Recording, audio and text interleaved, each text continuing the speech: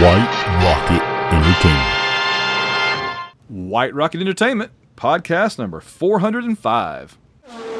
This is the greatest spectacle in racing, and today, one of these drivers will do something we will never, ever forget.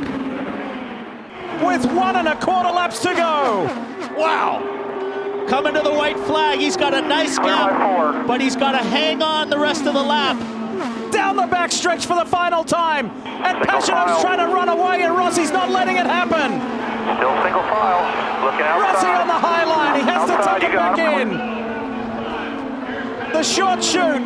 Clear by 2.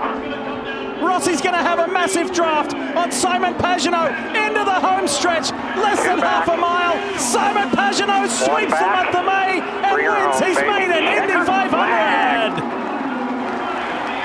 How about that?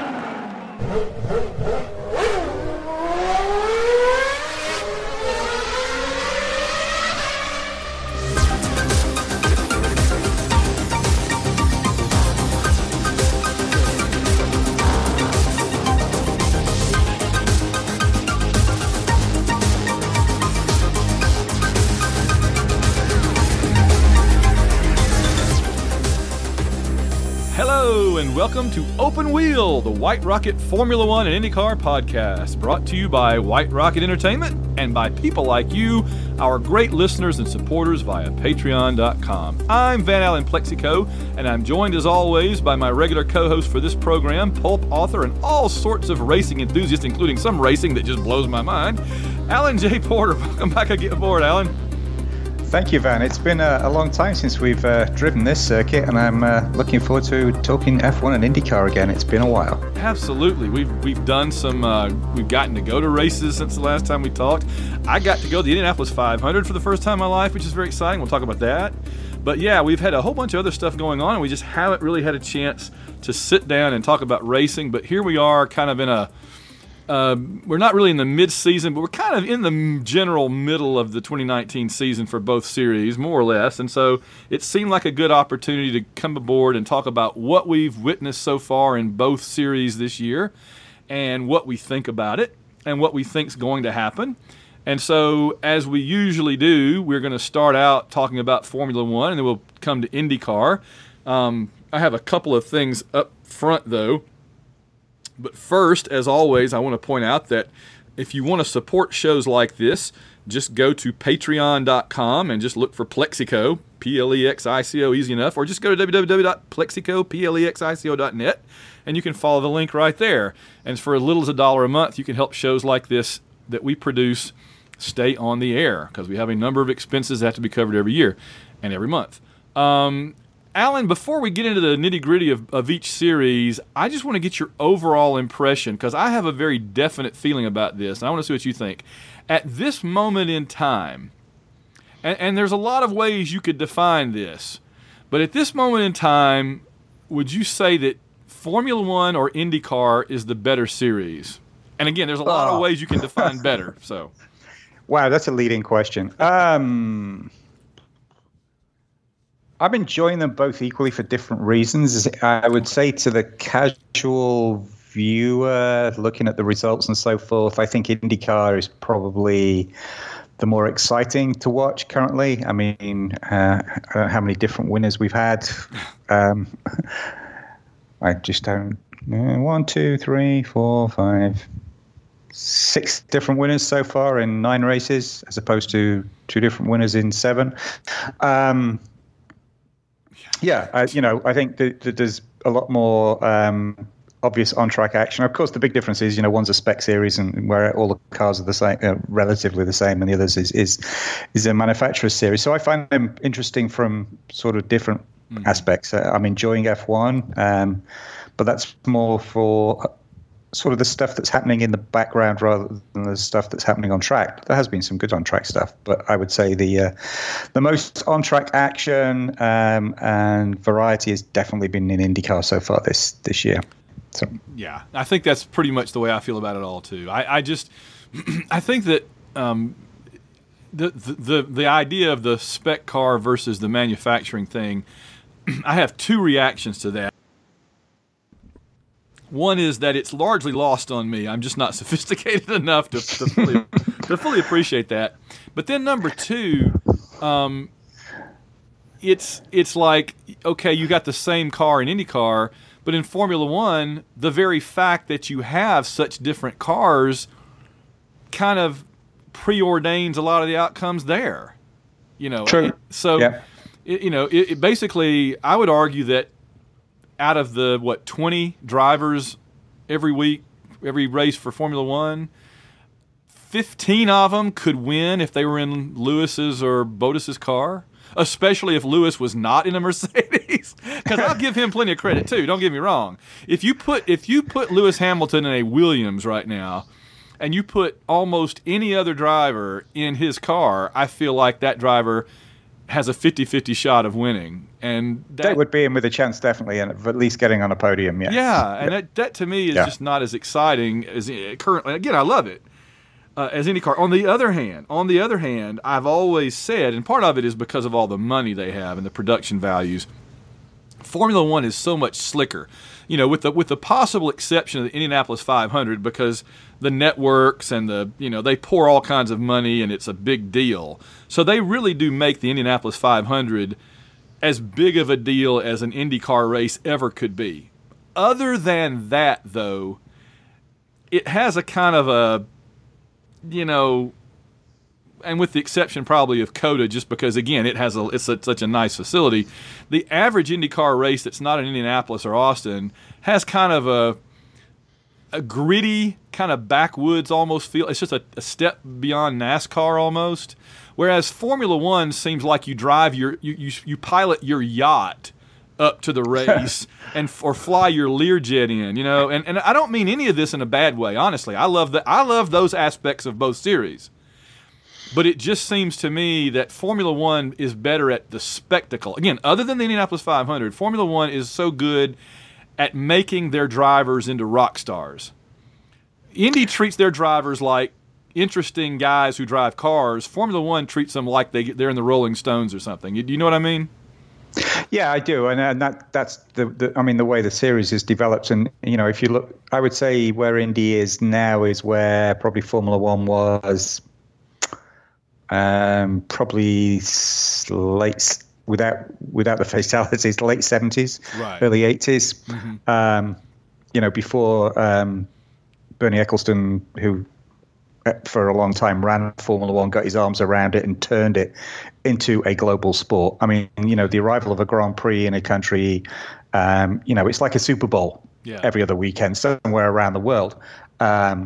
And, for those particular places, that's the one time in the year that the circus arrives and it's a big deal.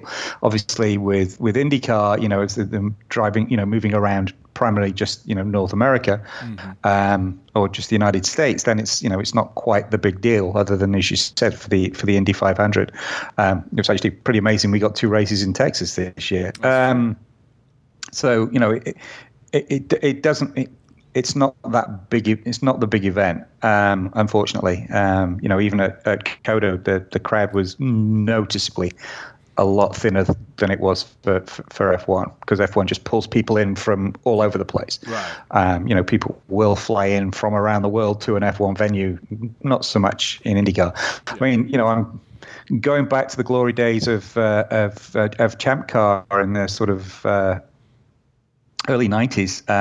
They used to, it wasn't just the US, they Champ Car IndyCar would race in Australia, it would be in Brazil and Mexico. It was pretty much a global series that pretty much was getting to the stage of starting to rival Formula One. So, it just, unfortunately, all the political stuff that happened after that, that sort of devalued it, and it's gradually building itself back up and noticeably improving.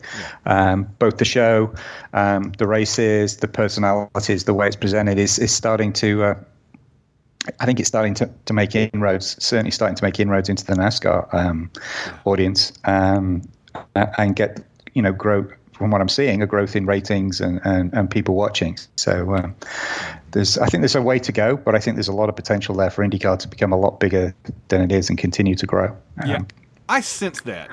I've sensed that for the last couple of years. it pulled me back in. I watched it as a kid when it was Johnny Rutherford and A.J. Foyt and Gordon Johncock and the Unsers and all that. And that was awesome. And then I kind of drifted away from it when they were having all their internal controversy and everything. I think a lot of people did. But they seem to really have their house back in order now, and they're really putting on a good show, and I've been very much enjoying it. And, yeah, Formula One, I mean, there comes a point, and, again, I love it, but there comes a point when it almost seems like it's becoming packaged and generic. You know, it's almost like every track looks the same other than the shape. The podiums look the same. Everything looks so similar. It's like they unpack it and pop it up like a circus tent every couple of weeks, and it just seems kind of isolated from the crowd. I've always said this. I give Lewis Hamilton enormous credit because he never really forgets the fans. He's always about them. He's always going out and talking to them, waving at them, engaging them, and everything. And not a lot of the other drivers, unfortunately, seem to do that. They almost seem like they show up at the office, they do their little thing, and they don't want to be bothered by the peons around them, you know. And at least Lewis has some of that old-timey, you know, interacting with the people. Does it, you know, do you see it that way? Yeah, I do. I mean, he is very good at always making sure that he acknowledges the crowd, you know, even when they boo him, like in Canada. You know, he always makes sure he acknowledges the crowd, and he talks about the crowd and the support and everything. And, you know, that's part of the reason he has these sort of huge fan followings around the world. Sure. So, you know, he embraces them. There are some of the drivers who are just there to drive, and that's the way they see it. There are some who are very uncomfortable doing all the PR stuff. And there are some who are good, I think, who we probably know better if the PR restraints were taken off. Interesting. A little.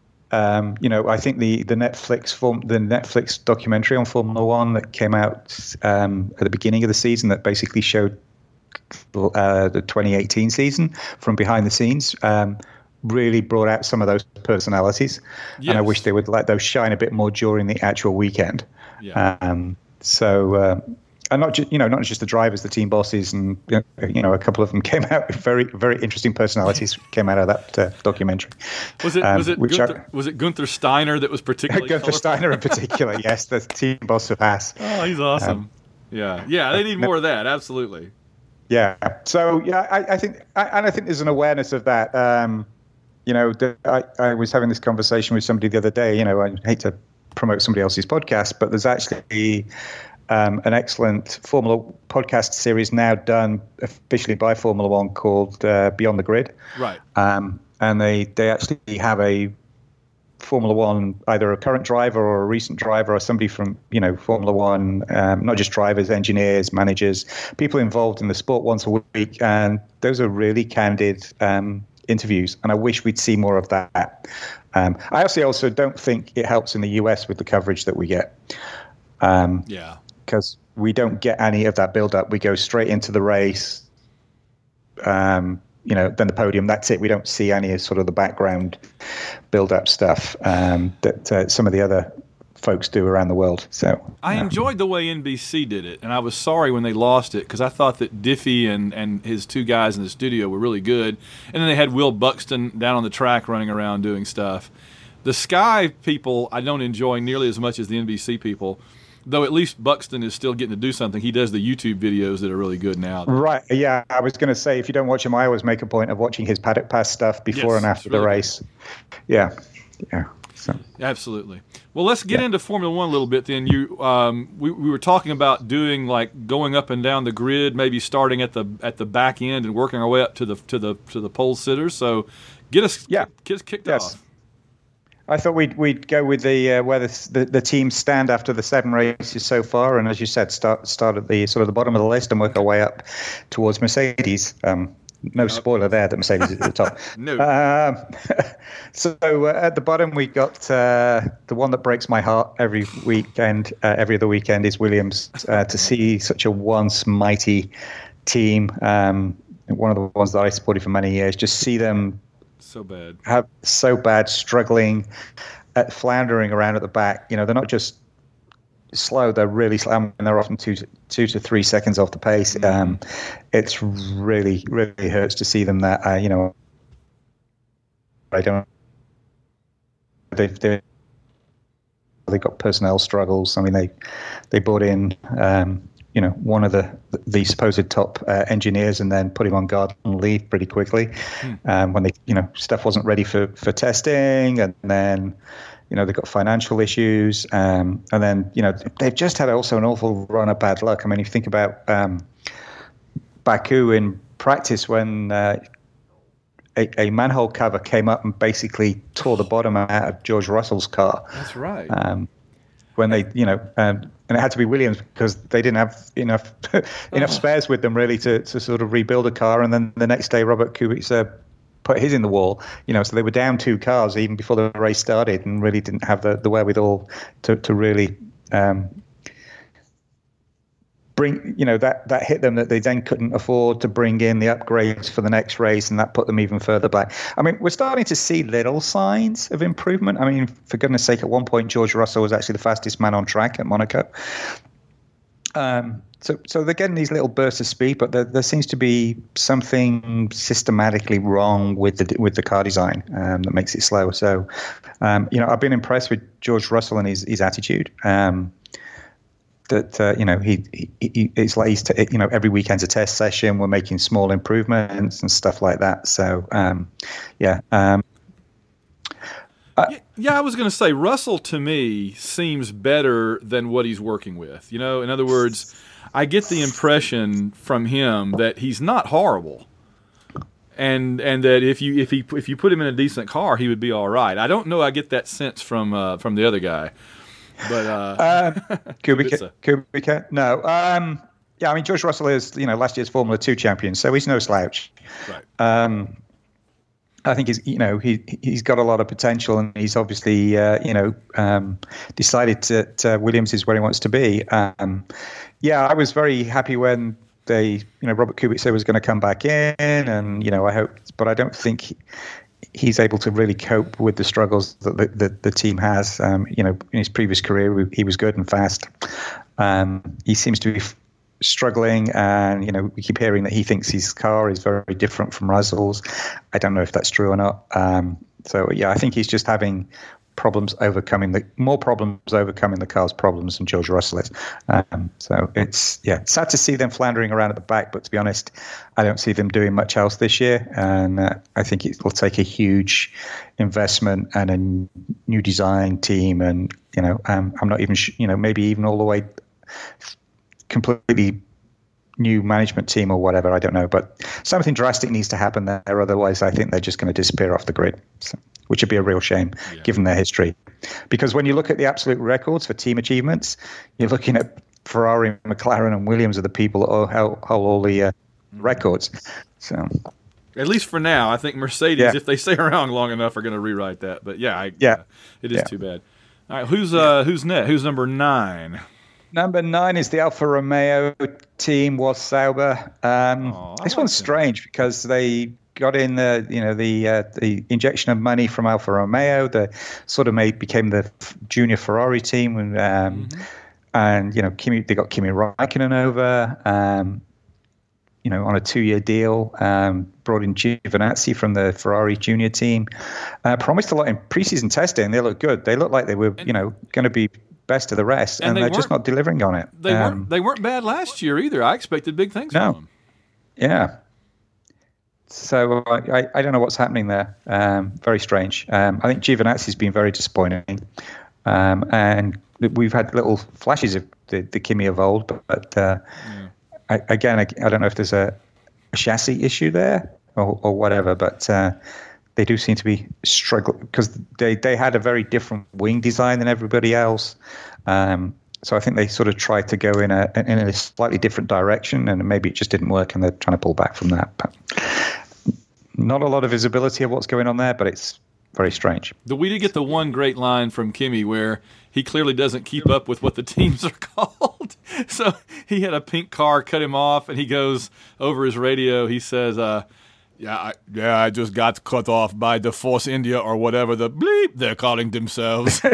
Yes. I about fell on the floor. I thought that was so funny. Yeah, and then when it was his 300th Grand Prix, he basically kept telling people to stop reminding him that it was his 300th Grand Prix. He didn't want to know. So. I love it. Kimmy's awesome. Yeah, he is. So for some reason they're kind of disappointing, but that just opens up a spot higher. So who's number 8? Well, actually, number 8 is also disappointing. It's Haas. Oh yeah, gosh. Currently, they seem to be able to qualify really well, but then in race trim, the car is just not handling. They keep saying they've got a problem with the way the car's using the tires, and they're waiting for an upgrade from Pirelli and looking at the car. But again, they seem to have systematic issues with the car. I keep using that word, don't I? But they really do seem to be struggling in race trim. It's strange because they're doing well in qualifying. Often making it into the top 10 for qualifying, and then by the race they're just falling out of the points. And Romain Grosjean seems to have the worst luck of anybody on the grid. Yes. I think he said at Canada he has Olympic level bad luck. They're the team that just finds a way to mess up. I mean, whether they leave a tire a wheel unfastened, or they just always seem to find it, or hit the wall in practice or in the qualifying. Because I think that, I honestly have no idea how good of a driver Grosjean is, because something always happens to blow him up. I think Kevin Magnussen is a really good driver. He when given the opportunity, he has impressed me. It's just that, like you say, the car just isn't there during the races this year, and it's a strange thing. Yeah, Kevin Magnussen's actually in the top 10 of the driver points, which is amazing considering what's going on with the car. But he is all guns blazing or nothing. Yeah. And when he is all guns blazing, he's great to watch. And he's one of the few guys who will actually speak his mind and get told off for it, like happened the last weekend in Canada. He did, yeah. When Gunther Steiner told him to shut up because he was complaining about the car too much. Too much. We get it, Kevin. We get it. Move on. Yeah. Yeah. So, Kevin's Magnussen is one of those guys when he'll go wheel to wheel, he'll take the risk for an overtake maneuver. So he's great to watch. But we said that they just seem to have problems with the car. The car just does not seem to work well in race trim. So. I haven't thought about this before, but where I would like to. Obviously, if he's not going to get a Ferrari or Mercedes seat anytime soon, and in fact, he's probably more likely at this point, the way things are going, to go down rather than up. But if I could move him up, I would put him in Pierre Gasly's Red Bull seat and see what happens. That with him and Max Verstappen together, if they didn't kill each other like Max and Ricciardo almost did a lot of times, I think that would be a really interesting. You're taking a hand grenade and tossing him right in the middle of the first 3 rows, basically.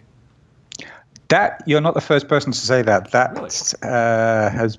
Rumor has surfaced in the last few weeks. I don't know if it's wish fulfillment at somebody's point, but it would be an interesting move. No, I thought of that entirely just on my own just now. I just because I miss having the other Red Bull driver be entertaining. Yeah, Ricciardo was, if nothing else, entertaining, and it's taken something away from the sport, I think, this year to put Ricciardo in a largely uncompetitive car and leave Max with a uncompetitive partner. Yeah, and we'll get to them in a minute, but I think you're right. I think Magnussen in the second Red Bull would be a very interesting move. I don't know whether they could do it contractually or whatever, but I think that would be fun. That would be great to see. So who went to number 7? Number 7 is Toro Rosso. Pair of relatively quick cars. Again, moving away from being at the back of the grid to further up. Danny Kvyat's been pretty good on his third go-round at F1. It's amazing that he's got a third try at F1. And normally you get one and out. But this is his third time round, so he seems to be doing okay. But getting involved again in a lot of incidents. I was going through the races and writing notes. I just realized how often I was riding crash with Kvyat or Kvyat bump, or so he seems to be getting involved in a lot of things, not always of his own making, but he just seems to be a little bit in the wrong place at the wrong time too. But he seems to have a sort of cooler head on his shoulders this time around. I've been very impressed with Alex Albon. I think he's been probably the quietest of the three rookies, and achieved the most. I think he's done some great race drives, shown a lot of maturity, particularly when he had that huge. I'm just trying to think which race it was now, but there was one where he had China, where he had the big crash in free practice 3 and basically completely wrecked the car. And then during the race, he managed to push himself, pretty far up the grid from the pit lane. So he seems a very calm and calculated, but not in a sort of negative way. He just seems to have a very mature head on his shoulders, very humble. But I think he's got a big future ahead of him. And maybe he's the one that should be in the second Red Bull. That's been done before. So well, obviously, from Toro Rosso, but I just hadn't thought about that. But that would be interesting too. Yeah, he has impressed me. Again, we haven't seen as much of him. The Toro Rossos this year have just kind of been muddling along in the middle, but not at the bottom. So give them credit, because they're usually like number 8 or number 9. It seems like, so having them up even 7 for them is kind of climbing. It seems like a little bit. Yeah, very much so. And to getting to the place where they're actually getting both cars to the end of the race as well was is good. So yeah. Then ahead of them we have the aforementioned not Force India. The pink cars is all I think of them. Yes. Yeah, the pink cars. Yeah, what is it now? Racing Point. Racing something Pointless. or something Racing Point. I can't. But yes, Racing Point or Racing Pointless. That's right. This is the Stroll team. Yeah, the Stroll team. Yes, Daddy bought the team so his son can keep a drive. I mean, I know they're making a big investment in the team, and they're making investment in a new headquarters building and new facilities. And I just worry that because if Lance Stroll doesn't get much better, that his daddy may throw a fit and take the money and walk at some point in the next year or two. So I have a concern as to how long that investment's going to go, or whether his dad actually stays as part of the owners. Because I must admit, I've been very unimpressed with Stroll. Basically Daddy bought him a team and he got the opportunity to really step up, and his qualifying is terrible. He's pretty much gets knocked out every single qualifying session at the beginning. He did better on a bad team than he's doing on a halfway decent team this year. I would argue this has been his worst season that I've seen. He was not. I mean, he was with Williams all those years, 2 or 3, 4 years, and he wasn't at the back. I mean, he wasn't like Kubica. He got a podium once. Yeah, I mean, the thing is, he seems to have this ability to sort of overtake quite a few people on the first lap, and again in Canada, he worked his way up to 9th from at the back of the grid, so he can do it when he tries. I don't know. He just doesn't seem to really engage, and he certainly needs to work on his single lap speed so he can actually qualify higher up the grid, and then he probably wouldn't need to be fighting quite so many people, and maybe even start getting in the points. In the meantime, Perez is doing his great job that he did when he was Force India, and he continues to do. He's really built that team around him, and he just keeps doing a good solid job, and is now number 10 in the drivers' standings. So. Which is number 4 in F1.5. Not bad. Yeah. Not bad. Yeah. So we're out of the bottom half of the table. Top of the table. We have next up, you just mentioned Renault, who made the big gamble and paid the big bucks for Daniel Ricciardo, and then seemed to have really been struggling with engine issues. Certainly for the first sort of 5 or 6 races. I mean, the last in Canada, Ricciardo managed to qualify 4th, which was amazing. So they're starting to show some speed, but they had engine issues early on, and then there was the weird one where I'm just trying to think which race it was. with in Bahrain, where basically the two Renaults were retired simultaneously at different points of the track, both with some sort of mechanical issue. Yeah, they both stopped almost at exactly the same point, but on different parts of the track. And I think there's a bit of, there's the rivalry there with Hülkenberg, because he now has somebody in the team he really has to fight to beat. So we've had some interesting wheel-to-wheel races between those two.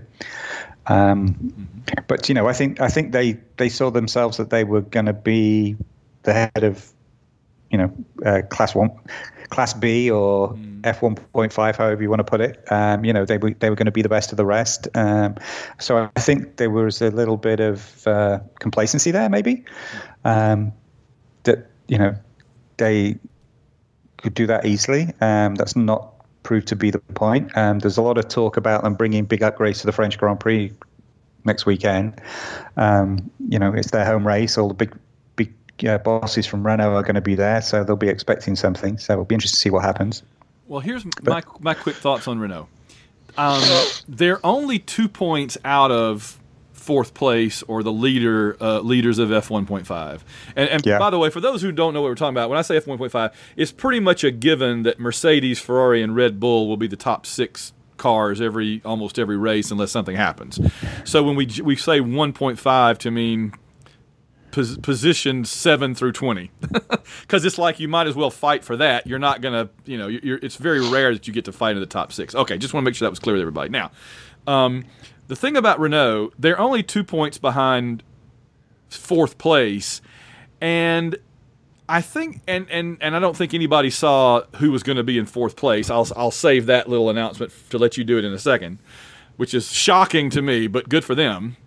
But here's the thing. It's not that they're only 2 points out of fourth place. It's that the top 3 teams are so vastly far ahead. In other words, the number 1 team has 295 points. The number 2 team has 172. The number 3 has 124. And then 4 and 5 have 30 and 28. So it's like even if Renault had 3 more points and was in fourth place where they thought they would be, they would still be like 100 points behind the next, the top 3, the worst of the top 3 teams. So they, again, they're 2 points away from being where they want to be, and yet they're somehow nowhere near where they want to be. You know what I mean? Yeah. I mean, I think they're looking at a 2. I'm sure Ricciardo is looking at a 2-3 year program to get them back into being sort of competitive. I think that's probably a little ambitious unless they do something really special. But if you think about it, they are a manufacturer's team. They are the world's largest car maker, I believe. So they should have the capabilities to be alongside Mercedes and Ferrari. Absolutely.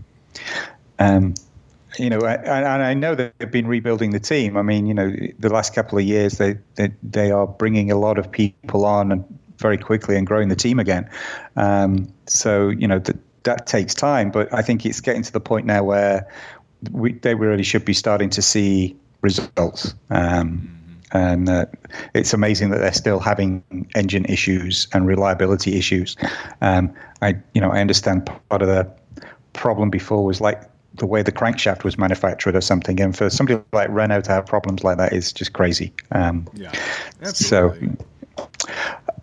But I'd like to see them back at the top, fighting for wins. I think that would be great, and I hope Ricciardo's gamble pays off in the next couple of years, because it would be a shame if he never got a chance to go for a championship. So. I know he was working his way up, and it just seems like he kind of took a step down unless something really dramatic happens. But it could end up being like when Hamilton went to Mercedes.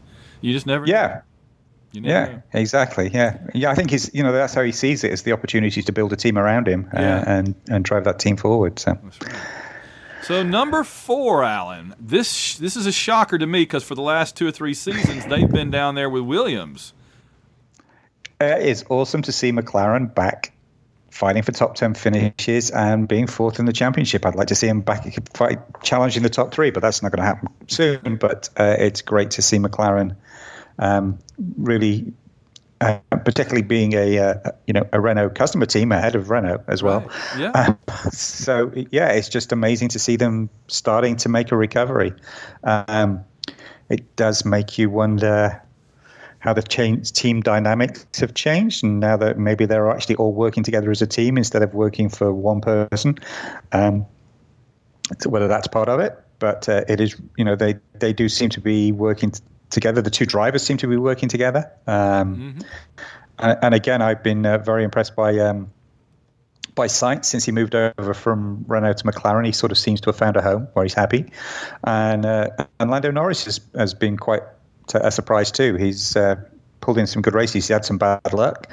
But very, very, very happy to see McLaren back in the top 10 most of the races, and certainly being fourth in the Constructors' Championship is great. Still a few things. I mean, we had in the early races, we had Sainz's car get overheat and get too hot and burst into flames, and I think that was in Australia at the first race, and then last race in Canada, we had the weird thing with Norris's brakes getting so hot that they melted the suspension and caused the wheel to almost fall off. Gosh, that was incredible. That was incredible. Just melted the axle, basically.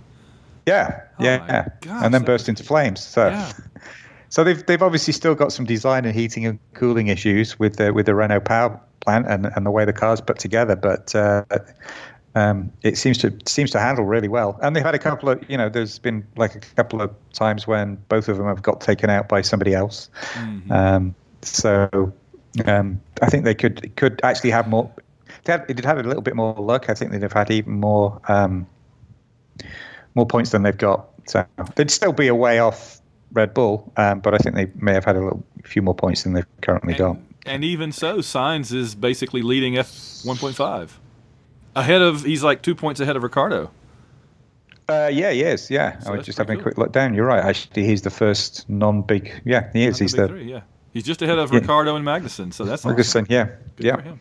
So, all right, so very impressed with McLaren. Very happy to see it. Oh yeah.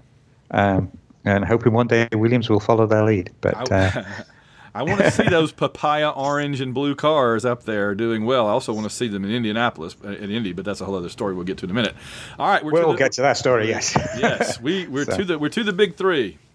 All right, so Red Bull, interesting this year. I mean, they're proving to be strong with a new Honda engine. Seems to have been a good move for them. A quick car, but not quite quick enough.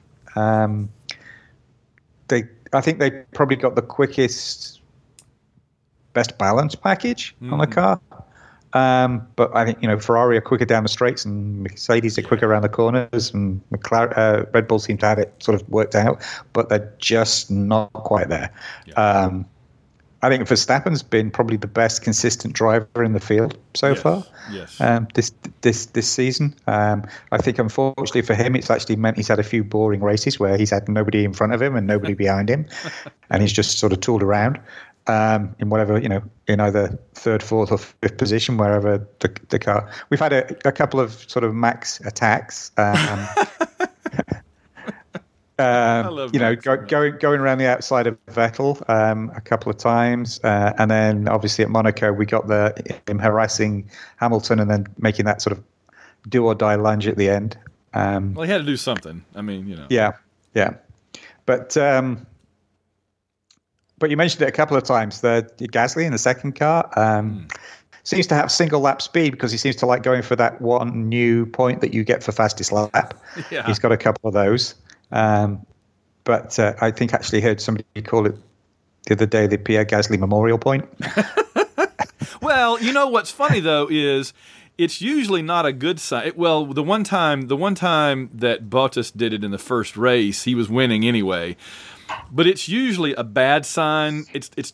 We didn't know this until they started doing it, right? We were wondering. Yeah. When they said we're going to put the 1 point for the fastest lap, people are like, oh, how is that going to play out? Well, here's the answer. More often than not, it plays out that one of the teams, whichever team, one of the team's drivers is doing well, so they just bring the other one in who's not doing well anyway, put new tires on him with like 4 laps to go and say, go out there and do a fast lap.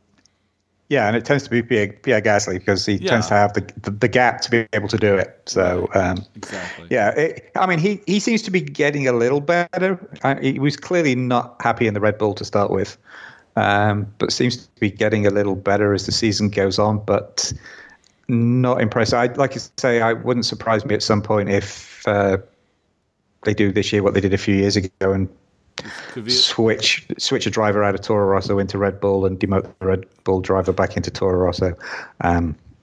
That wouldn't surprise me. Like I say, there's already sort of rumors around who could replace him in the Red Bull. So I think he's under a bit of pressure to get things done and get closer to Max. Which is hard. Yeah. I mean, he's going up against his teammate who's really good. I mean, Max Max is getting the best he can out of that car. It's just that the separation between the two of them is vast, relatively speaking. I don't know that there's any other two cars out there, as teammates that there's that big of a separation usually as between those two. They're usually the teams are fairly closely paired up, it seems like. Yeah, you're right, and it's fairly obvious that there is a large gap between the number one and number two driver at Red Bull at the moment. So, I wouldn't be surprised if Gasly lost that drive at some point in the year. And Max has just been driving, I think, a lot more level-headedly this year. Like you said, he hadn't had as many opportunities to do crazy stuff like he has in the past, but I feel like he's been making better choices.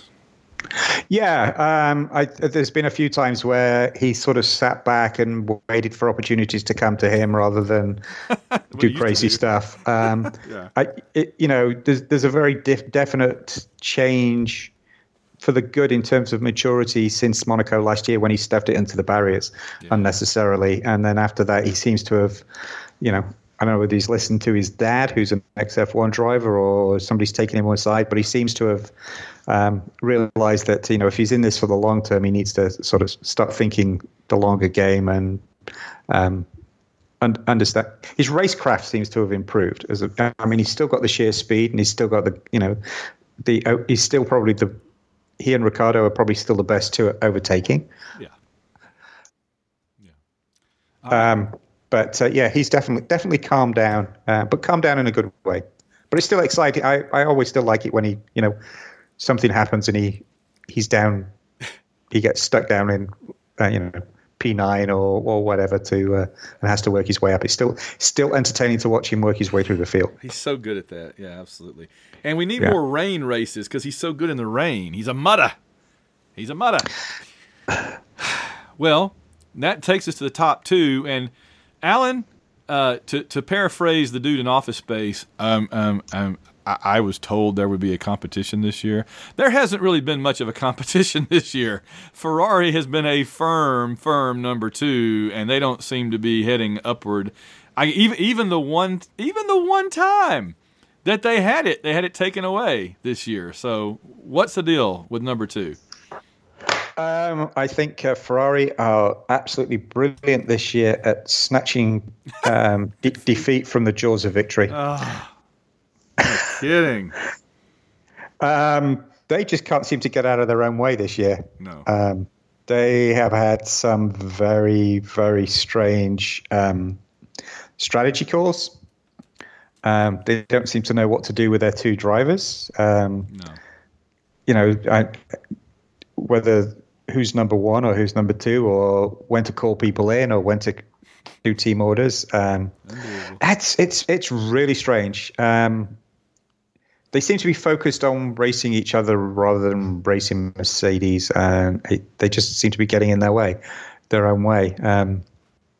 We've had, at preseason testing, it looked like they were the fastest, and they were, going to be the ones to beat, and we were going to have a real competition. But as you quite rightly point out, that doesn't seem to be happening. Even when a couple of times they've had 1-2 wins. It looked like at one point that Leclerc was going to go for his first win, and then had an engine problem and had to keep that going. I will say, I think they've got a combination of two fairly volatile drivers in different ways. Leclerc's the young hotshot coming in. He still needs to calm down a bit, but he's very impressive. I mean, at Monaco, he was the only guy to overtake people at Monaco until he tried it and then clipped the wall and it didn't work. And then, of course, he decided to wreck his car driving it round a full lap instead of parking it. So brought out a yellow, brought out the safety car. So he's really got flashes of brilliance. But I think, and he's very mature, very balanced out of the car. But I think he sometimes just needs to calm down a little bit in the car. And then Vettel, for a 4-time world champion, is still making stupid mistakes. We got the in Bahrain where they had the 1-2, and then Leclerc got his engine problem, and then Vettel just spun for no apparent reason as Hamilton was trying to overtake him. Hamilton went around the outside of him, and Vettel didn't touch or anything, and Vettel just spun it away and then flat spotted the tires, and then trying to get back, he ripped the front wing off his car. And then in Monaco, it was him that put Leclerc out because he was down in a low position because he touched the wall trying to qualify at Monaco, and then.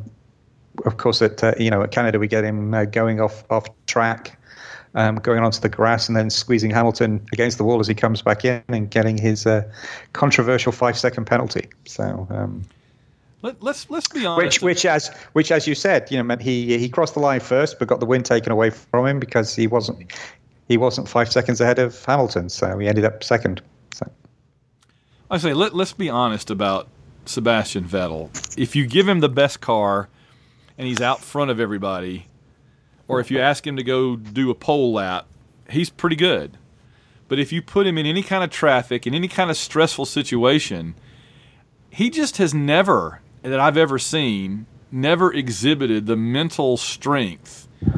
I mean, and he's so petulant about it too. I mean, every time something goes against him, his reaction is like a 3-year-old. It always is, and I keep thinking, well, he's an elder statesman now. He needs to be, setting the example for good. Instead, he's out there making Max Verstappen look like the mature, calm elder statesman. That's a scary thing to say, but like he just 2 instances. One, the way he bashed, a couple of years ago at Baku, bashed Lewis Hamilton in the side because he brake checked him. Rather than just say, hey, that wasn't cool and I'm going to protest, instead he tries to retaliate in front of God and everybody. And then this time, it's not enough that, we all understand, Seb, that you're mad that they gave you the 5-second penalty, and we can talk about that. But, he parks his car, he has to be so demonstrative about it. Like we don't already know he's mad, He has to park his car a mile away, walk up, move the number 1 and then swap the number 1, number 2 around in front of Hamilton's car, and then act like he's the aggrieved party when he's out there basically throwing the equivalent of a temper tantrum. I don't understand why it's so hard for him to just be a mature person. He can't. He just can't he just can't not pitch a fit of some kind or other. And then he always has the gall afterwards to deny it. Oh, I didn't do anything, God, we all saw you, come on. So, but you want personalities, and hey, he's a personality. He is a personality. That's true. Yeah, you're right. As long as you're not cheering for him, he's very entertaining. I think if he were my favorite driver and I were living and dying by him winning every week and how it played out, I'd have pulled all my hair out by now just because of the way he just the way he reacts. But anyway. I think he's unsettled by the arrival of Leclerc in the team. With Kimi, he had a clear number 2 who, God bless him, Kimi was there to, be the hobbyist and drive around and, help out and cash his check. Leclerc's there to take over the team. Mm-hmm. He's the next generation of Ferrari, and that's what he's there for. And he's got, I think, some of that pure natural talent the Vettel had in the early days, but I think that unsettles Vettel. He's no longer clearly the number 1, and he always does seem to crumble a little under pressure. What I do like actually is the relationship with him and Hamilton, they clearly like racing with each other, next to each other. They clearly respect each other. So I think that's, there's a great relationship there. And Vettel is quick, and the Ferrari's quick. I mean, the Ferrari seems to be the quickest car on track, and particularly in a straight line. But it seems very susceptible to strange things like weather changes in temperature and stuff. So it's and then just these little mistakes in the cockpit, and then mistakes on the pit wall, and mistakes on the strategy calls. They just seem to be getting in their own way, and unsure what they're doing with the drivers, and unsure where the team's going. I did hear that they're actually on this slight break. They're actually looking at completely restructuring the way the team is organised internally. Good. And trying to take it back to how it was organised during the Michael Schumacher glory years. So, and I also think that there's a sort of different culture at Ferrari than there is at Mercedes, and Mercedes has a no blame culture. That if something goes wrong, they find out. Okay, something happened. Let's find out what the problem is, fix it, and move on. Well, I think Ferrari tends to be a bit of Italian finger pointing and gesturing. So I think that sort of thing also plays into it. So. Well, say what you will about Nico Rosberg, he exhibited 100 times more mental strength against Lewis than Vettel does at the stressful times. So, definitely. Well, that gets us to the top of the table. Yep. As always, no strangers. That gets us to Mercedes, and who would have thought at the beginning of the season that they would set a new record of 5 consecutive 1-2 finishes, and after 7 races, they've won 7. I don't know if they're going for McLaren's record of 15 wins in a season, but it's looking like it. I don't see how they can fail. I mean, the only way they can fail is if Lewis's car blows up and Bottas is beaten by Leclerc or Vettel or Max. That's the only way I can imagine it happening. Yep. So just amazing. I think the great thing about Mercedes is they just seem to put themselves in the right position to capitalize on anybody else's mistakes. Mm-hmm. There's a few of the races where they, clearly did not expect to win at the start of the weekend, were on the back foot and have come away with a 1-2 finish.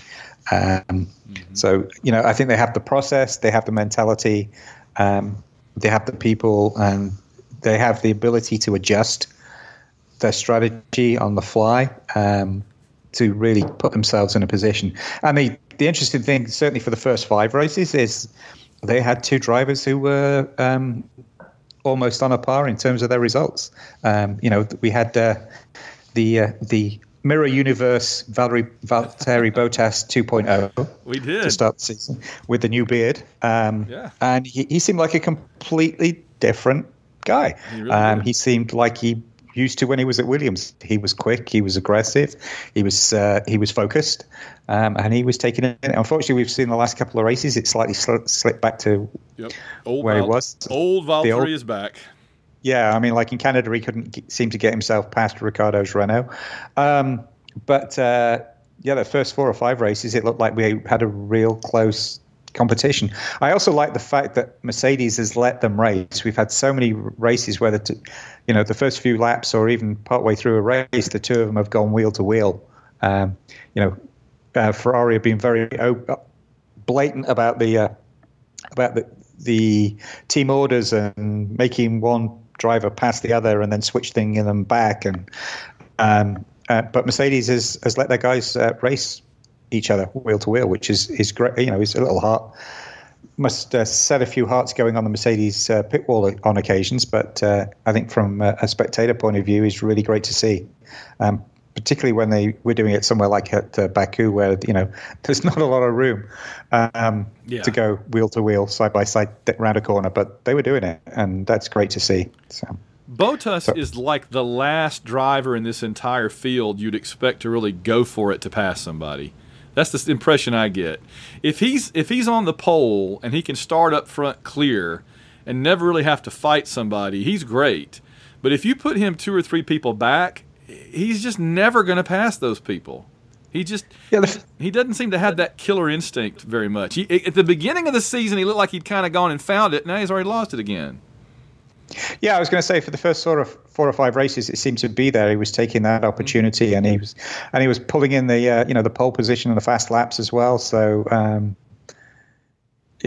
but kind of gone. But it seems to have drifted away. I'm hoping it we'll see Bottas version 2.0 come back. We need you for a few more races. One other thing I want to mention real quick. I hadn't realized this. We're so used to Max Verstappen's finishes reading like, 6th, did not finish, retired, 4th, retired, 19th, retired, 5th, like that. This season, he finished 5th last week in Canada, and 5th was the lowest he's finished all year. He's been 3, 4, 4, 4, 3, 4, and then a 5. And I mean, considering that, again, he's in, at best, the 5th best car, finishing 3, 4, 4, 4, 3, 4 in the 5th best car, his worst finish is his natural position so far this season. That's pretty amazing. It is, and that's what I was saying. I think he's the most consistent driver so far this year. I mean, obviously you could say Lewis is with, what was it? 1, 2, 3, 5 wins in 2 seconds. That's pretty consistent. But with all due respect to Lewis, he's lucked into a couple of those. I think he has. Max has driven his way into those positions, with the exception of Monaco, of course, where that 4th should actually be a 2nd. Right, that's a good point. Yeah, and then he'd be back ahead of. Well, I guess Vettel's gotten far enough ahead of him now, but it sure would have helped though. Yeah. So. Yeah. All right. So what else do we have to cover about Formula One before we switch over to IndyCar? Let's see. We talked about the ones who were impressing me. We talked about the ones who were not. Talked about the championship. I think that's sort of, we've pretty much covered all the ground there. I would say, we've had some. The stats wouldn't really show it with the dominance of Mercedes, but I actually think we've had some pretty good races in this first 7 races. I think Baku didn't hold up to its usual fun this year, and I think Monaco's. I think some people thought Monaco was a bit boring, but I loved the attrition of Max just winding Lewis in. It was an amazing drive by Lewis. To last 20 laps on tyres that had clearly gone off and hold everybody else up. So, I think there's been some really good races this year. I don't think there's been any real duds. I think we've had something to look forward to in each of them. But I would just say I thought Monaco was horrible. I think any race where, and this is 2 years in a row, right? Because didn't Ricciardo do this last year, or was it 2 years ago? Any track where you can be running so much worse than the cars behind you, and you still win because it's just simply impossible to pass somebody. That's not a race. I mean, that's like racing on a slot car toy track with only one slot. I mean, Leclerc showed it. You can pass. I mean, he passed a few people, and Sainz passed both the Toro Rossos, so it's possible. Yeah. I think one of Lewis's great skills is the ability to put his car in just the perfect place on the track that makes it difficult, and not just at Monaco, but just generally. He just seems to have that ability to know exactly where to place the car to make it difficult for the person behind to overtake, which is usually Vettel, who doesn't have the skill to read that, or doesn't seem to. Yeah, that's a good point too. Yeah. Yeah. So I enjoyed Monaco this year. So, did you have any thoughts about the Canada incident with Lewis and Vettel? I will say when it was originally announced, I was livid. I was like, just let them race. It's a racing incident. I still think they should have just let them race. I think it was a racing incident. Yes, Lewis did have to check up. But if you take the rules in isolation, yes, Vettel broke the rule, and that's the penalty for the rule, for breaking that rule. But I think you had to take it in the bigger context of it was a fight for the lead. championship contenders. It was towards the end of the race. You're going to throw the. I don't like anything where the result on track doesn't stand. I'd much rather, if they're going to do a time penalty, add it to his qualifying time and push him to the back of the grid at the next race or something. Don't change the result of the race on track. Yeah, that's a fair point. So, what does he say? The rule, rules are written for the guidance of the wise and the obedience of idiots. Yes, he broke the rule. I think they should have applied a bit of common sense and guidance. The stewards did their job. I can't complain. The stewards have to enforce the rule the way it's written. They have to enforce it in isolation with precedents, looking at precedents. I think the way the stewards operate and the way the rules are enforced in F1, they need more leniency. They need the ability to take the bigger picture sometimes, I think, and let things slide. And I think in that case, they should have just taken that wider view and let it slide and just called it a racing incident and let him go. So yeah. Before we continue, we have to thank the fine supporters who keep our programs on the air here at White Rocket Entertainment.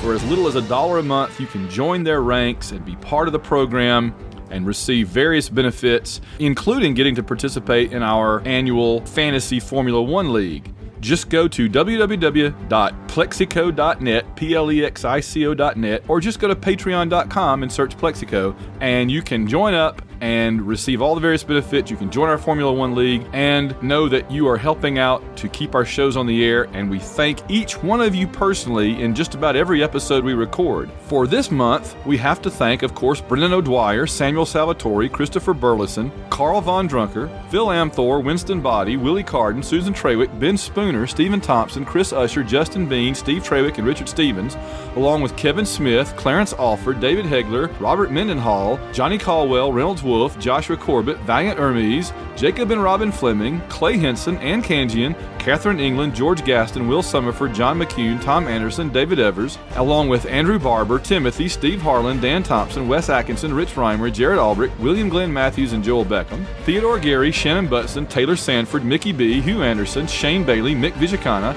Chris Thrash, Logan Chilton, Tony Perry, Alex Nguyen, Josh Teal, David Simpson, Earl Ricks, Mike Finley, C2 Wayne, and Dave Powell. And then there's Jeremy Minton, Lane Middleton, Donnie Reynolds, Wade Carson, Ivor Evans, John Zavachin, Chris Camo, Darren Pyle, Chris, Wardam Wade, Jason Albrecht, Randall Walker, Ben Amos, Ruth and Darren Sutherland, Patrick Williams, Rob Morgan, Stephen Schuster, James Taylor, John Stubbs, Kenneth Brent Rains, Nicholas Craig, Russell Milling, Matthew Wagstaff, Joey Miller, Mark Squire, Spanky, Brant Rumble, J.W. Rice, Michael Morton, Lawrence Kane, and our one-time donors, including Surfer Chickify and the others, including the anonymous donors. All of you, thank you so much. We appreciate it, and you folks can join their ranks and help the show by just going to www.patreon.com and search Plexico or White Rocket, or go to www.plexico.net. Now back to the show.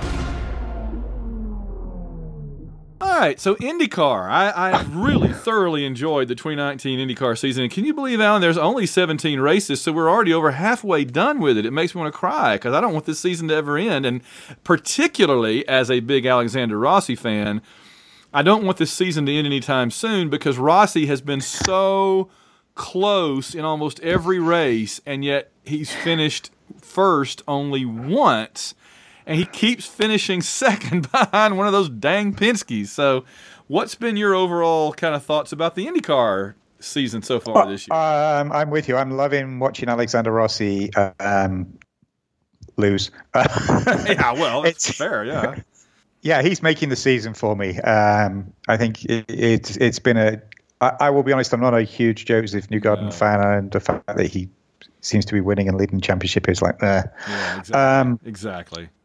You know, I think Rossi is an immense talent and a great personality. I don't know if you saw the interview that he did just after he lost the Indy 500. It was real fun. I think actually you were the one who posted it. I went, sorry, it was, he's great to watch, and definitely making the season. And I think he said it, when he won Indy the first time around, it was sort of a bit of a, who is this guy? He's new in town. He's not really shown his, that he's got it, but now he's got a couple of full seasons under his belt. I think he really is one of the established guys in IndyCar and really showing what he can do this season. Absolutely. Yeah, though he did blow my mind at Texas by not having a Napa-sponsored car. It took me ages to. Oh, right. What? Yeah, he like Herta. Yeah, he and Herta looked like a Formula One team. Yeah. They needed a little yellow tennis ball colored thing up on top of one of them so we would know which one was which. But yeah, that's right. No, I've been loving watching Rossi. Just his, at Indy, the way he came back when he was angry and annoyed, and just some of the moves he was pulling was just absolutely amazing. Angry Rossi is the best Rossi. Come on. Yeah. Oh, I love it. Exactly. I love when he gets ticked off and he's just like, all right, I'm coming. Get the bit between his teeth and he's coming. And I will say when we got to we'll maybe talk about it in a minute, but when they were at Coda and we were at the race there and watching him just hunt people down and stuff was great, and he was looking like a potential winner or at least a second place there until the yellow came out at the wrong moment. But that's been his thing all season, Alan, is that he will drive a great race, he will do nothing wrong. And except for one exception in Indianapolis, even his pit crew this year seems to have their act together. In the past, he's had to overcome them too in past seasons. He'll do everything right. He'll be just cruising right along. And it seems like almost every race, either a yellow flag will come out at the wrong time or some other driver, often Newgarden, will pull some brilliant strategy out of their rear end and suddenly he's in second place. And I'm like, what just happened?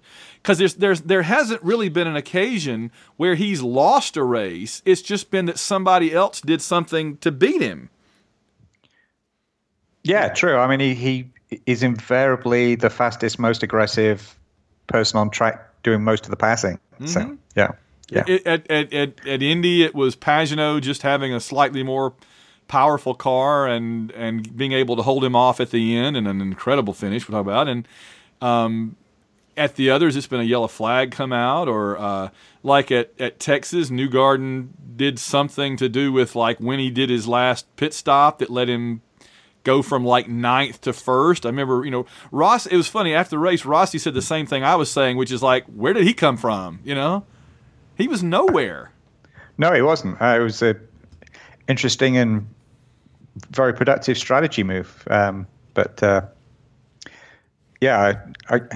It's a little frustrating, but it's also interesting to watch. Yeah. Because that's the one thing about IndyCar that still bothers me, though, is that you don't see this so much in Formula One or any other racing that I ever watch.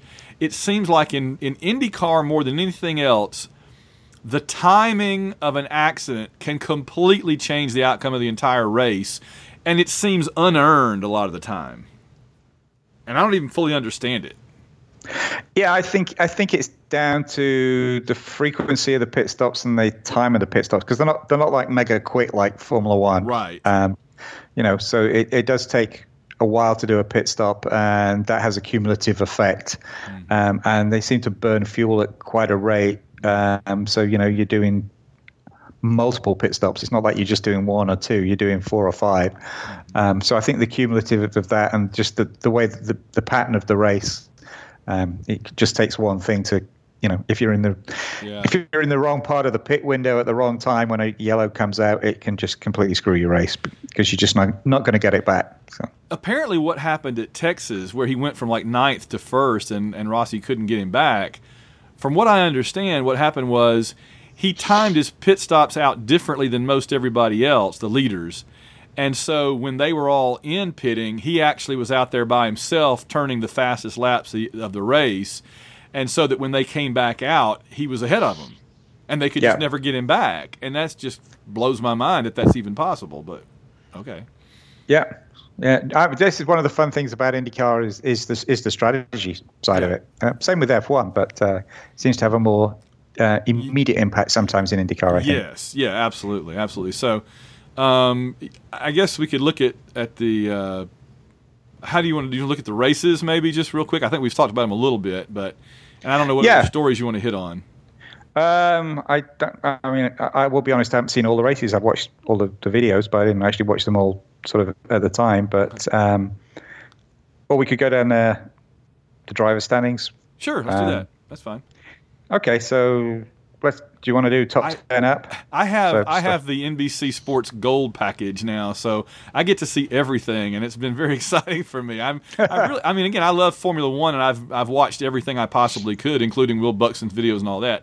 But I've really been enjoying this season, getting to see all the behind-the-scenes stuff, the practices, the polls, the discussions with Paul Tracy and Townsend Bell and Lee Diffie and all them, and it's just you get a lot of really good value out of that. And they also have all the replays and everything you can go back and watch. So I've been enjoying I guess it was like a $50 one-time investment. It played out to like $4 or $5 per race for the whole, $2 or $3 per race for the whole season. So it wasn't a bad deal back at the beginning of the season when I got it. So. Well, that's interesting because I did the same with the Formula One. I have the Formula One TV streaming service, which was at the beginning of the season was half off. So yeah, that was $50 for the whole season. There you go, good deal. So between the two of us, we're totally up on it then. Yeah, so very good. Yeah. So, but IndyCar, I'm sort of YouTube now. Yeah, because yeah. You can absolutely get away. In fact, they did a survey and they said, "What's one thing you would change?" And I'd say, "Well, it kind of annoys me that the stuff I pay you for, you then turn around and put on YouTube for free anyway." So I'm not entirely sure what I'm paying for in some cases, but the main reason I got it though was it was really neat to see all the stuff around COTA, Barber too, because I'm from down there. I'm from right below Birmingham. Yeah. So those two, getting to see everything behind the scenes, and then of course with Indianapolis, there was stuff every day for the whole month on there that was fun to watch. So it's more than paid for itself. It was very, very good investment. So let's just go preseason.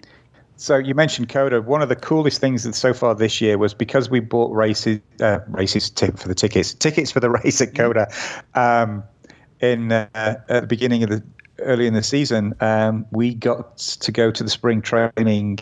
We got free admission to spring training at COTA in February. Oh, wow. And the cool thing was it was completely open. So you could go anywhere if you had a spring training ticket, including into the pits and the pit lane, in the garages.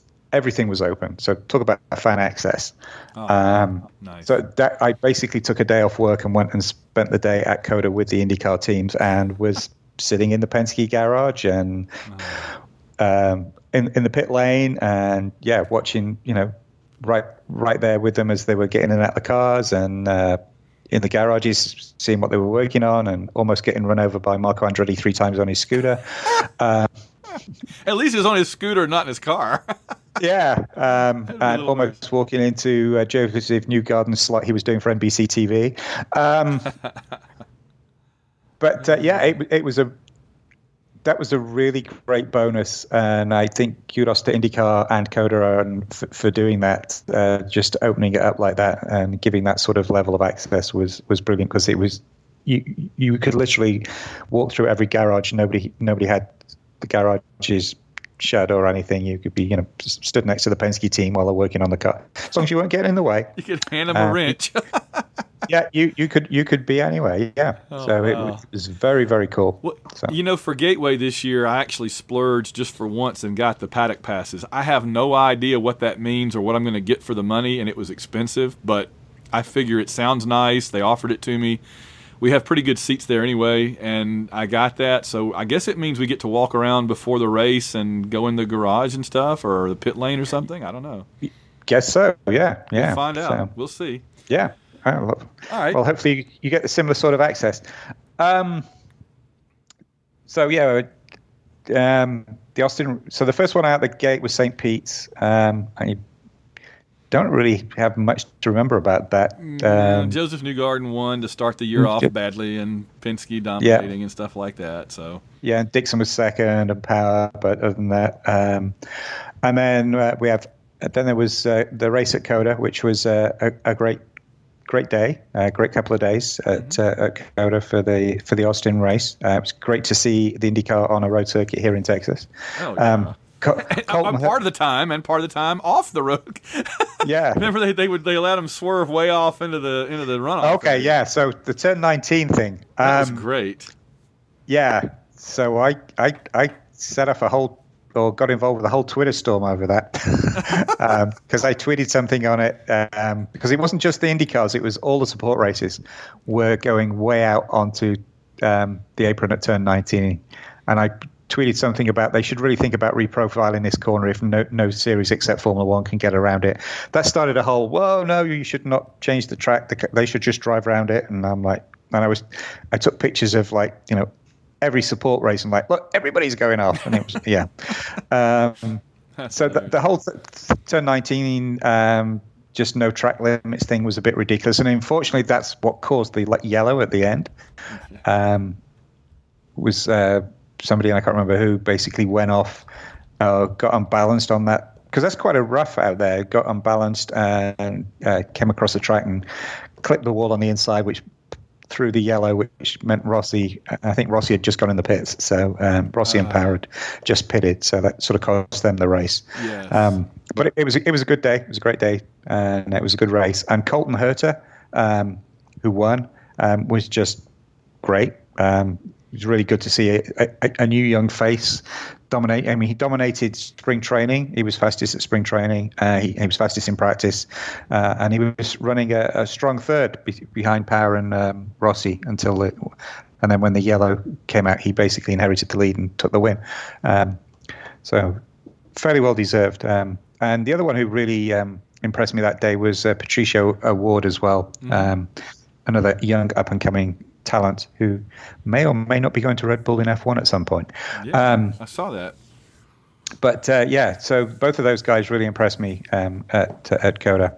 Yeah, Herta really is impressive. He seems almost like a Max Verstappen of IndyCar in a way. Yeah. In that sense that he goes for it. He's not afraid. He's bold. He'll just drive the wheels off of it and not worry about it. He impresses me in that way. Yeah. Birmingham, Takuma Sato back. That was he's somebody else who's really impressed me so far this season is Sato. He seems to have got the bit between his teeth again. So did really well at Indy, which we'll get to. Yeah. And in Detroit as well. Was pretty impressive in Detroit. So. That Long Beach was the one that Rossi. I think that's the race he usually does well at, and he was able to hold off the others and win there. And it's his only win this year. It says a lot about his consistency that he's only won one race all year and he's in second place. Yeah, exactly. When Pagenaud's won 2, and Newgarden's won 3, and he's barely ahead of Rossi. Yeah. So he does seem to dominate Long Beach. He did last year, and he was very impressive there again this year. So it's a good track for him. Yeah. And then the month of May was all Simon. Well, let's start the beginning of the month of May. It was all Fernando. Yeah, well, not in a good way, though. But not in a good way. Yeah, poor Fernando. I don't know about you, but I know one of the reasons that you said you wanted to go to the Indy 500 was to see Fernando Alonso race there, and unfortunately that didn't happen. So I thought that's what I was going to get. Yeah, that didn't work out at all. Dang.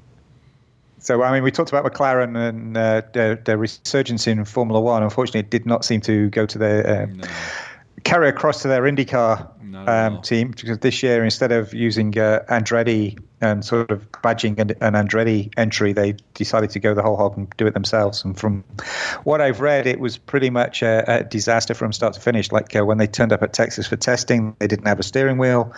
They repainted the car. They repainted and then they got their metrics and their imperial measurements mixed up between the guys from England and the guys from the US. So the car was dragging on the floor. It just seems to have been a complete disaster all around. Absolutely disaster. Yeah, I said for a while now that what they need to do is, I think if not Andretti, I think if they really want to be competitive at Indy, they should get in with Ed Carpenter, because he can put together a Chevy for Fernando that is very competitive there. Yeah. I think what they need to do, and unfortunately it doesn't look like they're doing it, they need to do a full season. Well, yeah, that would be ideal, but I'm just saying if they're only going to do Indy, they need to be with somebody else that knows what they're doing, like they were when they were with Andretti. And I think Ed Carpenter would be an even better choice, especially since Fernando and Honda don't get along. So I don't see Fernando back doing anything with Andretti again anytime soon. So it seems to me that Penske's not going to help him. So the next best option for a Chevy that could be competitive at Indy would be Ed Carpenter. Yeah, that makes sense. Yeah. They need some sort of partnership. Yeah, if they're going to do, they did a partnership this year, but it was with one of the lower end teams who weren't used to running another car, and Carlin did not work out. So did not work out. So yeah, if they're going to do it, ideally, I'd like now. Fernando is won Le Mans again, and is now the World Endurance champion as well this year. I was hoping that he would go and do a full season of IndyCar, but it sounds like he may be going rallying instead. So I don't know if that was his last shot at the Indy 500. I hope not. I hope we'll see him back there at some point with a better run outfit. So it would just be so cool to go to Gateway in a year or two and go through the autograph line, and there be sitting Fernando in that 110-degree temperature, chicken wire around, a line of people from Illinois standing there, and Fernando just be like, "Yes, well, here I am." Yeah, just sitting there, grouchy. Oh, bless his heart. But that would be awesome. I would love to see him here. Let's see. But yeah, month of May after Fernando with his tail between, he was very good about it, but it didn't well. It did work out one way though. I was able to get a great Fernando T-shirt for like $10. Oh, really? Oh, see, Alan, they had you can't. Here's one thing I learned about in my trip. I learned a lot of things in my trip to Indy this year, but one of the things I learned is you cannot turn around in front of, around, or inside that track without a souvenir store right there. There's like 50. Yeah. Okay. Yeah. Every one of them, all Fernando Alonso merchandise, 40% off that whole weekend. Wow. See, because I almost bought, because when we were at COTA, they had, because I think that was the weekend they just announced he was going to run the 55 and stuff, and they had the Fernando T-shirts. I'm like, should I get one? Should I not? I'm like, no, I don't think so. I'll just get a more generic IndyCar, couple of generic IndyCar ones, and I got a classic Jim Clark 1960s IndyCar one as well. Nice. So I decided not to, and they were pretty expensive. So yeah, I can imagine they were all 40-50% off at Indianapolis. That's funny. Yeah. Sad, but funny. So I know. I tweeted a picture of the signs all over everything that said Alonso merchandise 40% off. I got some pretty good deals. I got the one. They had a few copies left of this gorgeous coffee table hardcover book commemorating the 100th race. And you know who won that one, of course, was Rossi. Yeah, Rossi. But here was the thing. Yeah, that's right. But see, here was the thing. They were all shrink wrapped, so I didn't know if it was to commemorate leading up to it and they were selling it at the 100th race or if it was after. So I bought it sight unseen, just hoping, because it was a $55, $60 book, and I got it for $20. And when I got it home and finally opened it up and saw that it was after the race and it had pictures of Rossi winning and everything, I'm like, yes, so I got a super good deal on that. I bought it thinking it wouldn't even have him in it, and it was all him. So that was really cool.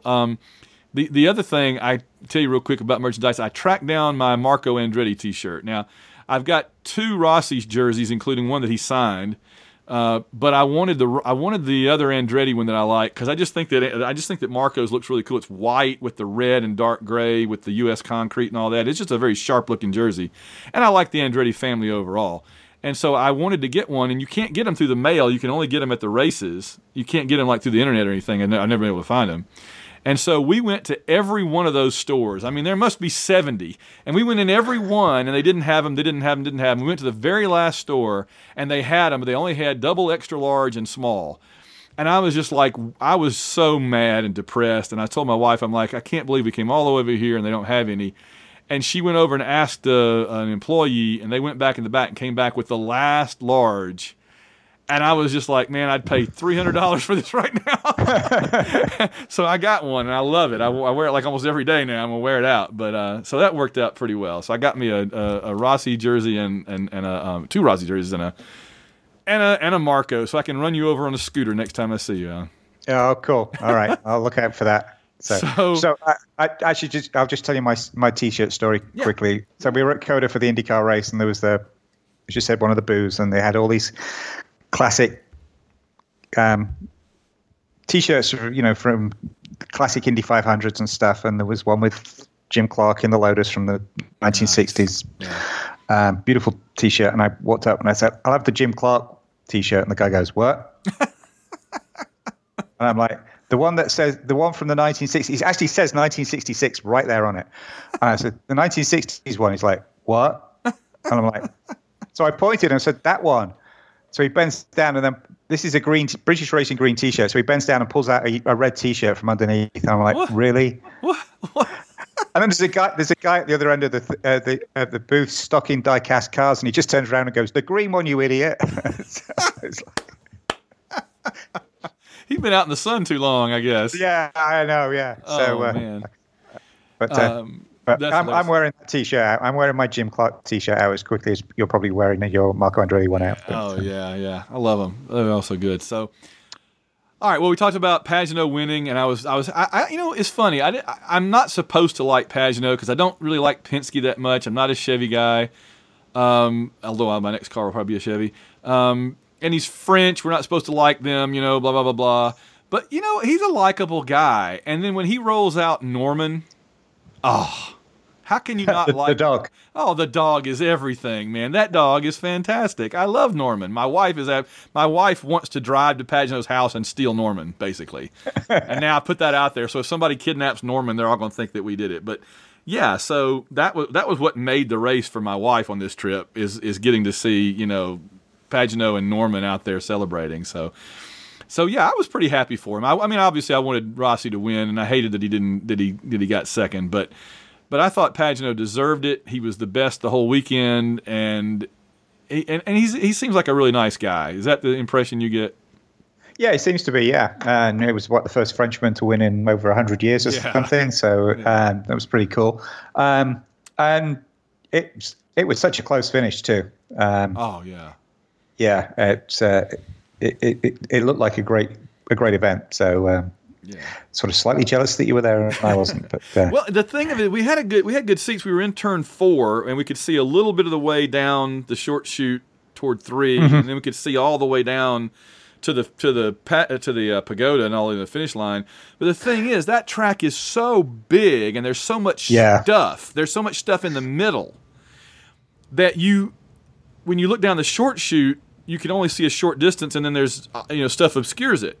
And when you look down toward the finish line, it's like being on the beach and you can see hotels 5 miles away, but you couldn't make anything out, We could see the finish line, but you couldn't see the cars or anything way down there. It was just a total blur. So you really at that track only see what's right in front of you, no matter where you're sitting.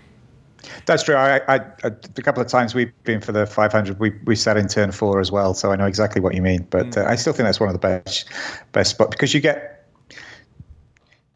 you actually do get to see them going around the corner and maneuvering and for the shoot down the start finish straight and stuff. So and you get to see some of the pomp and circumstance, ceremony and stuff as well. So but yeah, it's a big place. It's a big place. Really big. Yeah, we parked as far away as you could park, but fortunately our seats were at that corner, so we really didn't have to walk all that far, relatively speaking. And we got out. Man, I was so impressed. At Gateway last year, at little old Gateway, it took us like 2 hours to get out of the parking lot and onto the highway.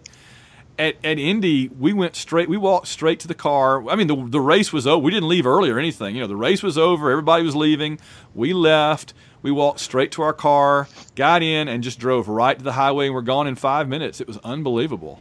I couldn't believe it.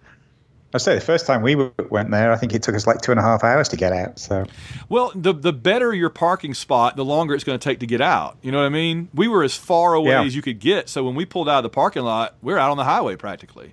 Yeah, we had to walk away, but I didn't mind walking a mile just to get right on the road and go. So it was very cool. Amazing how quick we got out of there. And I'll tell you one other thing. We at Gateway, I usually just have little earplugs, but I've been reading about the scanners and everything, and so I bought a little one of the, what you call them, scanners, the radio, the police type scanner deal. I got one of those little walkie-talkie size, and I bought us a splitter and 2 really nice sets of noise canceling headphones. And here's the funny thing is, I was again going by Gateway. Gateway and Indy, I'm discovering, are totally different. I mean, just totally different. Because at Gateway, it is loud, and I was like, man, these earphones are going to be great. At Indy, didn't even need them. It wasn't that loud. No, it's not that. It's not that loud. No, just because it's such a. I mean, it's 2.5 miles round. It's such a huge open space. So, yeah. So we're going to enjoy those at Gateway, but didn't need them at Indy. Although it was nice to be able to listen to the broadcast. That was the best part. Yeah. Yeah, cool. Didn't hear much from the teams really, like I thought I would, but you got to hear the whole like NBC and the Indy and the actual Indy radio network was there too. So we got to hear that. So I recommend that. That was a really cool deal. Oh, that's cool. Cool. Before we move off from the Indy 500, one other highlight from the Indy 500 is my driving instructor, Pippa Mann, was actually qualified for the race again. I was so delighted to see her back in the Indy 500. Right, you got to explain that. You got to explain what you mean by that. So several years ago, a few years ago, when I did a performance driving school with Mini at Indy on the Grand Prix circuit, not the full circuit, Pippa Mann was actually one of the instructors and was my instructor, and also took me out for a ride around the actual full oval. Oh, good grief. That's not fair. And she's from my hometown too, so we had a good... yeah.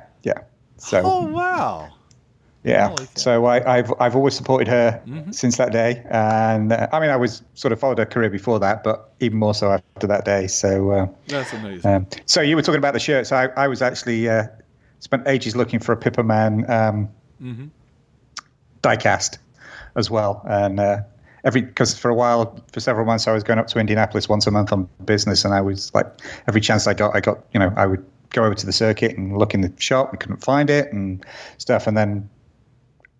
My last trip there, I actually found one in the airport, in the tiny little souvenir shop at the airport, down on the bottom of the stack. So I'm very happy she's now have her diecast sitting next to my Formula One diecast and stuff. So. Oh, very nice, very good, very good. Yeah, so I was very happy to see her qualify for the 500.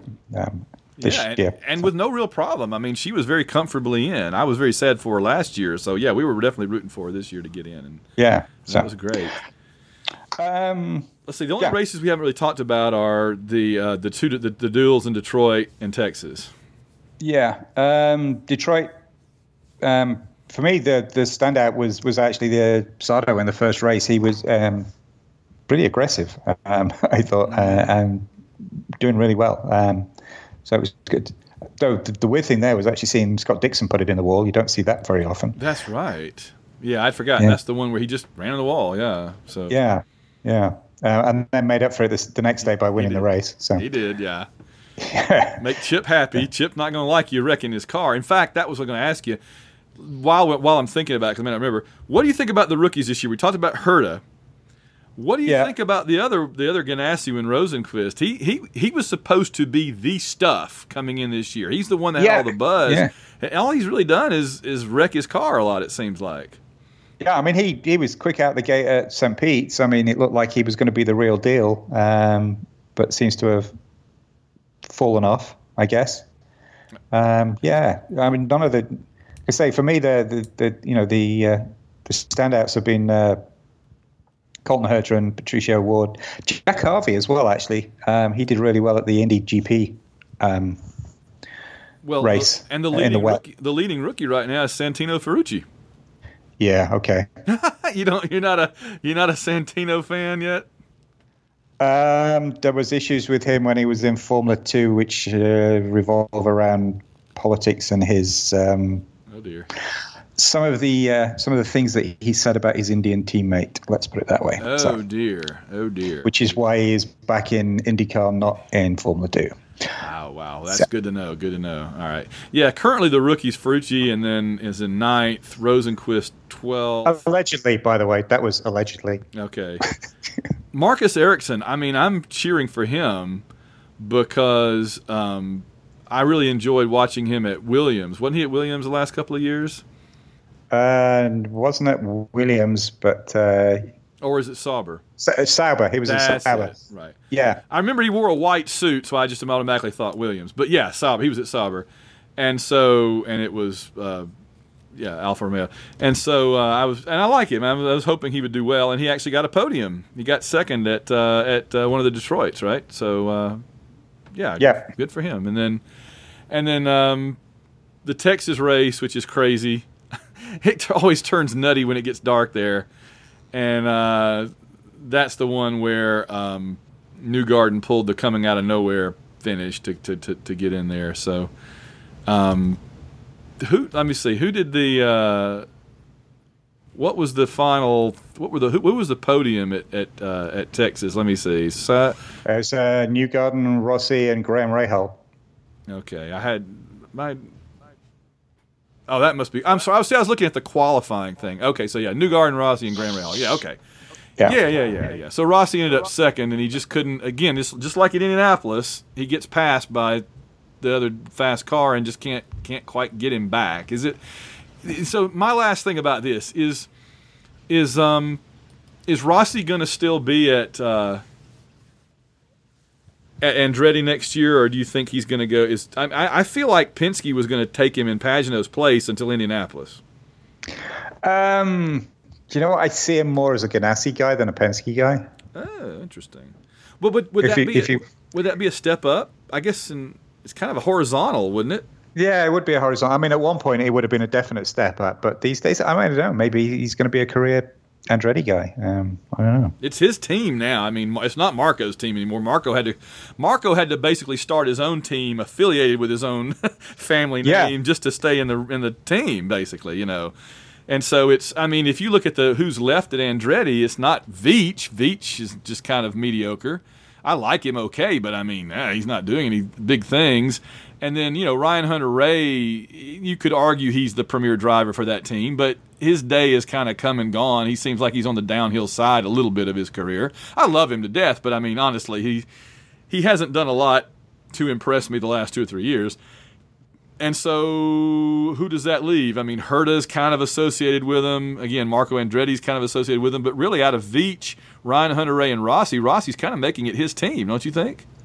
Oh, yeah, very much so. I think he's definitely the team leader and the future for the team over the next few seasons. So I can't see him making a jump anytime soon, to be honest.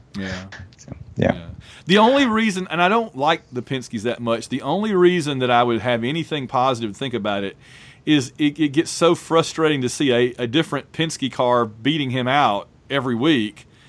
If he was in a car that was just slightly more competitive with the Penske cars, like another Penske car, at least then that wouldn't be the issue, you know? Yeah. I just can't see his personality quite fitting within the Penske organization, I guess. Interesting. Okay. But, yeah. And I will actually say that the driver that's impressed me the most this year is actually not in a car. Oh, who's that? Robert Wickens. Oh, Robbie. Yeah. I don't know if you follow him on social media, but the videos he's posting of his recovery journey and the physical therapy and the stuff he's been going through. I mean, the fact he's, you know, standing on his own now, walking up steps, it's just absolutely it's beyond inspirational. The stuff he's doing is just amazing, brilliant. He seems like a good kid too. You just want him to get well.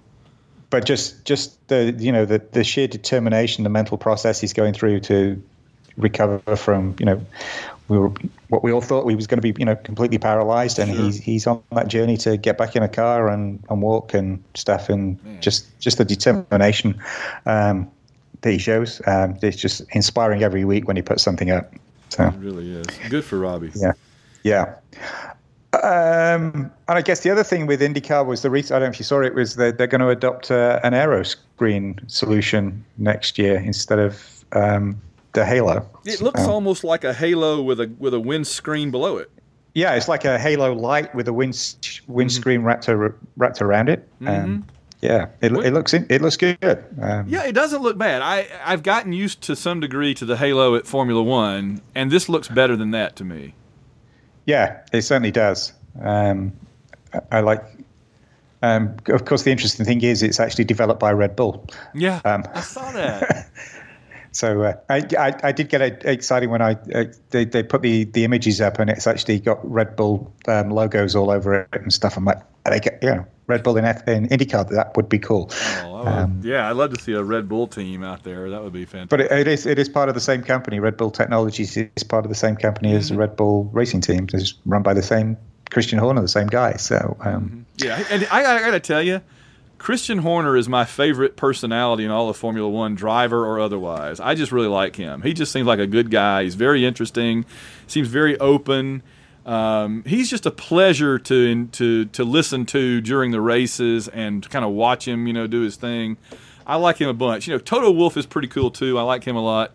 But Christian Horner just seems like a dude to be fun to go have a beer with and hang out with. Yeah, he seems very much that way. He's a fun guy. I don't know if you know, he's actually married to Jerry Halliwell, Ginger Spice, as was. Oh, really? The Spice Girls. Yeah. Yeah. And the Spice Girls just did a big reunion tour in the UK the last couple of weeks, and Christian Horner's been on his Instagram account has been basically posting all these pictures from the various concerts. And the one at Wembley last week, he actually got the whole of the Red Bull team there wearing Ginger Spice t-shirts, and Bernie Ecclestone wearing a Spice Girls t-shirt. Oh no! How did I miss that? Yeah. Oh my goodness! Yeah. So Christian Horner came over great on that documentary. And he and Gunter Steiner, I think, were the two standouts of that TV show. I thought I'd read somewhere that they're actually filming this year to do like a repeat version next year. I hope so. I hope it sort of becomes a sort of almost an annual event that we get like this fun recap of the previous season for a little while. It would be that would be great. Would be fun to see. It brought. I know for a fact through anecdotal evidence that it brought in new people to watch, because I've had people telling me on Twitter that they're watching Formula One for the first time because they happened to watch the documentary. I'll say this. It was funny that Mercedes and Ferrari both opted out of participating in the first year of it because they were both watching each other. Neither one of them wanted to be the only one of the two that did it, and so neither one of them did it. And it came out so good that now both of them are doing it this year. They're all going to be in it this year, not just the bottom. The two top are going to be in it too. The other thing is, I wish IndyCar would do something like that, because the one thing I think that IndyCar still needs to do is create something of a mystique around their drivers. I don't want them to be the way that Formula One kind of makes them these Greek gods that are just untouchable up on Mount Olympus. But I do want them to do something besides, Robin Miller out there say, "Hey kid, how's it going?" I mean, they need a little more mystique. They're almost too down to earth in some cases, and I wish they would do a show like that for IndyCar that would just give a little bit of a mystique, play up some of the rivalries. I think that Newgarden and Rossi could have a great rivalry if they keep going like this, and we need to play that up. Yeah, I think you're right. You're definitely right about the new converts to F1, because the show, I've actually experienced that myself. I was at in the Admirals Club in Denver about a month ago, and I went to get a drink, and there was a guy there with the F1 app on his phone, and I was like, "Oh, who do you fancy for this weekend's race then?" And he was like, "What?" I'm like, "Formula One." And he said, 2 days ago I knew nothing about it, didn't even know it existed, but a friend recommended I should watch that documentary while I was on a flight, and he said, "Now I'm just reading everything I can possibly find about it, and this is going to be the first race I'm going to watch, so I'm putting myself up on all the drivers and blah blah blah." So that documentary really worked. That was me in 2016, Alan. At the beginning of the 2016 season, I was like, "All right, I'm going to watch this stuff, so I got to find out everything I can." I think IndyCar doing something similar would be a good idea. Probably need a slightly different tack on it, but I think it would be good. It is interesting. We got two American drivers battling it out for the championship, and it's probably getting zero coverage on mainstream media. So that's true. That's true. All right. Well, any last thoughts before we wrap up for tonight? We've done. I think we've been pretty comprehensive about both series and caught things up to date. Where do you see things going in Formula One, and where do you see things going in IndyCar? Well, I think this is probably the first time around on this that we've actually spent as much time talking about IndyCar as we have about Formula One. Normally, F1's normally dominated our conversation, so that's interesting. It is. And I think a reflection of what we said at the beginning of the conversation, that I think IndyCar is definitely on the up. Exciting season, some good stuff going for it. I'd love to see Rossi take the championship. I have a horrible feeling Newgarden's going to get it, but I'd love to see Rossi take it. But you can never rule out Scott Dixon. I mean, he is 4th in the championship, and we're halfway through. So, that's what he does. He does what he does. He sneaks in there at the end, particularly when we get to that double points thing at the end. So, I'm looking forward to the second half of the season with IndyCar, hoping that Rossi can stop being second and actually win a few more. Your words, your lips to God's ear. No kidding. F1, I think already it's done? like I say, we're done. I think McLaren's McLaren. See, did I get it? I think Mercedes are going to blow past McLaren's record of 15 wins in a season.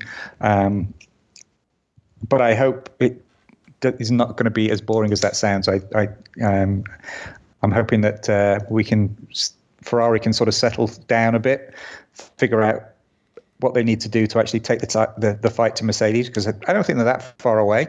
And also maybe that Red Bull can step up. For me, I think the real interesting fight is the Formula 1.5 is the best of the rest fight between I think McLaren and Renault. I think that's going to be the interesting focus of the season. So looking forward to the rest of the season in both series. Absolutely. It's funny you say the record is 15. If you had told me that I would have, out of 20 or 21 or 22 races the last several years, I'm frankly surprised that Mercedes didn't win 15 in one of the last 3 or 4 years. They must have come awfully close. Probably. Well, when McLaren did that, it was 16 races, so it's 15 out of 16 was. But it just seems like Mercedes has won more than 15 races a year or two. I mean, I guess Ferrari wins a couple every year. Red Bull wins a couple every year. Yeah. But other than that, I mean, so, all right, well. Okie doke. Well, I think the same thing. I think it's going to be Newgarden, but I hope that Rossi doesn't. And Rossi's going to finish second just like he has in all these races, and it's going to frustrate me, but I'm going to keep cheering anyway. And, I think it's done. I would love to see Bottas make some kind of a recovery and a run. But Lewis is just so hard to beat. He's just so good. And you give him the best car, and he's one of the best drivers, if not the best. And it's just – and then he's lucky on top of that. I mean, bang, bang, bang, So it's just tough, so – all right, well, I guess we will wrap up for this week and for this time of the season, and I guess maybe we'll have to reconvene a little bit later on in the season and kind of see how things are shaking out or have shaken out. Sound good? Definitely have to do that, yeah. All right, well, gang, we will catch you guys later on and see you down the road. All right, cheers.